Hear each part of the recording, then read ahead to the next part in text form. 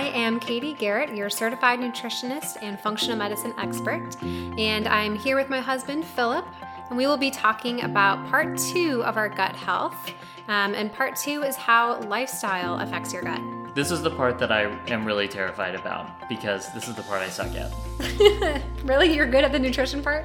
Okay, I suck at that part too. But, I mean, regardless, I think that anytime you say, like, changing your lifestyle, people get, like, really nervous about that. It's like, I don't want to lose all the stuff that I love to do. Yeah, so we'll only talk about it for 10 minutes, and so we'll just give you little bite-sized things that you can do to start changing. That doesn't make me feel better, but let's do it. Okay. So I guess the first question that we, should talk about is, let's talk about medication. How does that affect our health? So a lot of people are taking different medications that can have an impact on their gut, even though they're not specifically meant for the gut. So 3 big ones that come to mind. One is going to be an antacid, or PPI, known as a proton pump inhibitor. I have no idea what that is. So these are things like Tums or Zantac or Protonix that can decrease the symptoms of acid reflux or GERD. And so when people lay down at night and they get that burning in their throat, then they see the doctor, and the doctor gives them some medications to help to get rid of that burning. The problem is it decreases acid coming from the gut, which makes your intestines more alkaline, which is a ripe environment for bacterial overgrowth. So we actually want acidity in both our stomach and our intestines. Otherwise, we can end up with bacterial overgrowth, where the bacteria eat your food instead of you, and now you have bloating and gas and loose stools when you eat. So it can really lead to a huge imbalance. Well, that's like half the reason why you're taking the Tums in the first place. I know. To avoid that type of symptoms. We always run into those problems with medications where there's going to be a domino effect, and sometimes it ends up causing that same problem somewhere else. But the second one is birth control, so oral contraceptives.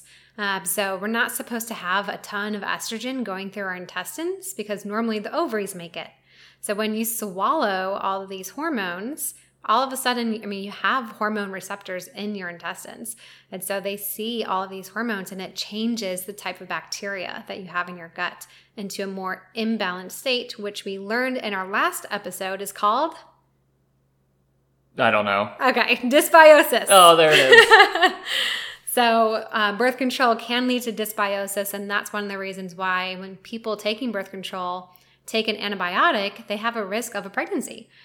So when people are on birth control, they know don't have sex. If you took an antibiotic, you have to wait a couple days because of how it changes your microbiome and your bacteria in your gut. So what you're basically saying is that the medications that we take affect our gut health and can change our bodies to create different environments that can be as bad or even worse than when we first started taking them. Right. And the last one that has a big impact that we all take is ibuprofen or Advil, or some of the stronger ones like meloxicam for people with joint pain.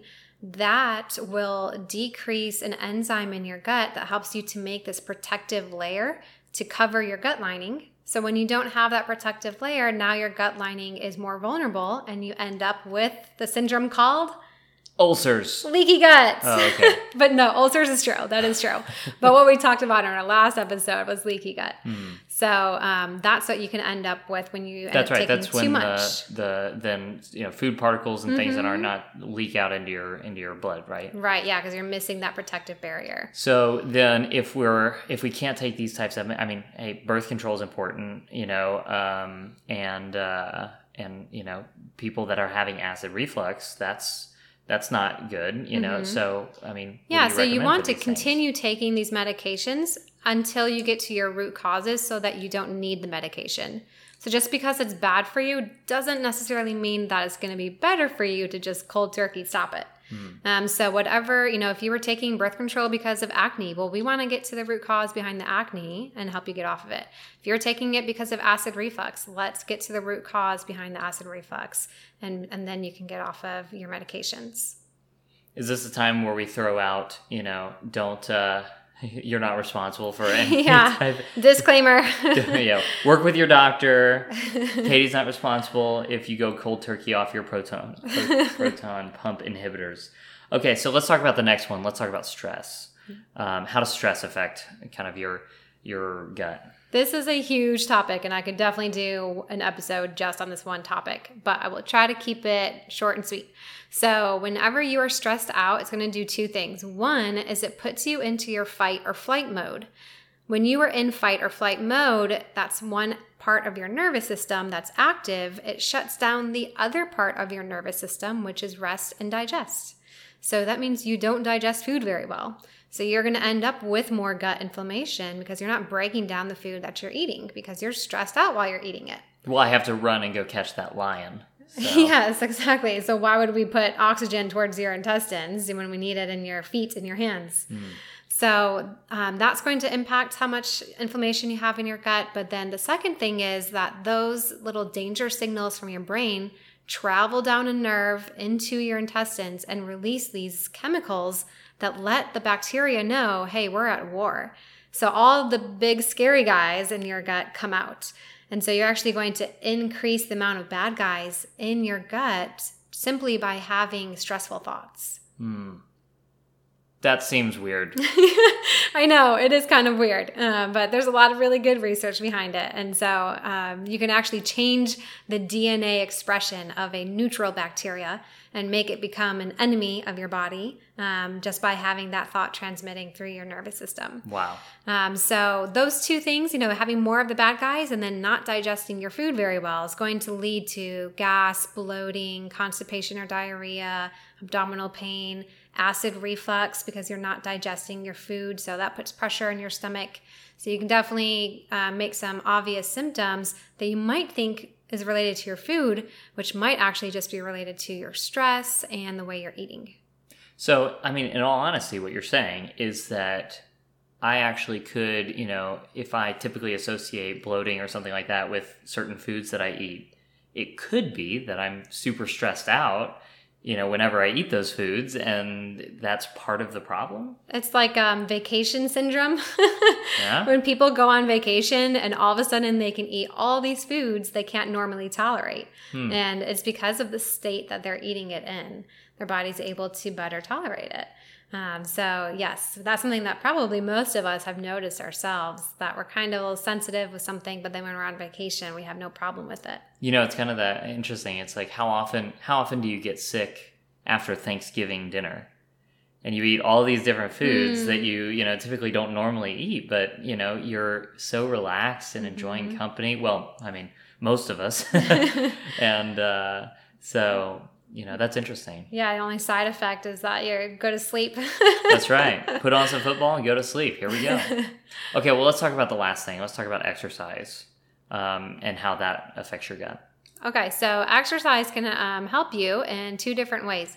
One is to get things moving. So you increase your circulation and your blood flow, and it makes it easier for you to have normal bowel movements because they're your muscles are contracting, and you're more easily able to get it through your body. And then the second thing is they actually have shown that exercise increases your good gut bacteria, just like taking a probiotic. So if you work out and do aerobic exercise 5 days a week for about 30 minutes, that will increase the number of good guys in your stool the same way a probiotic would. I know. That's weird. I know. It's so crazy. There's a lot of weird things happening in this podcast. Interesting. Yeah, we wouldn't exactly expect that. But if you need some motivation to work out, just kind of think you're getting a free supplement every time you do it. Wow, that's interesting. Huh. Well, more incentive for me to go work out, I guess. Yes. Let's add that to your long list of incentives. It's long and growing longer, unfortunately, but alas. Well, okay. Well, thanks so much for giving us a quick breakdown on that. So absolutely. And we will have one more podcast on gut health. So next time we're going to be talking about how your gut affects the rest of your body. Any short teaser? Any little teaser for our listeners about what the topic will be? I mean, there's going to be a lot of weird stuff because you'll end up finding out that the gut affects everything. Oh no. All right. And if you guys have any questions or any requests, feel free to go to my website at katiegarrett.com and feel free to share this podcast with anyone who could benefit.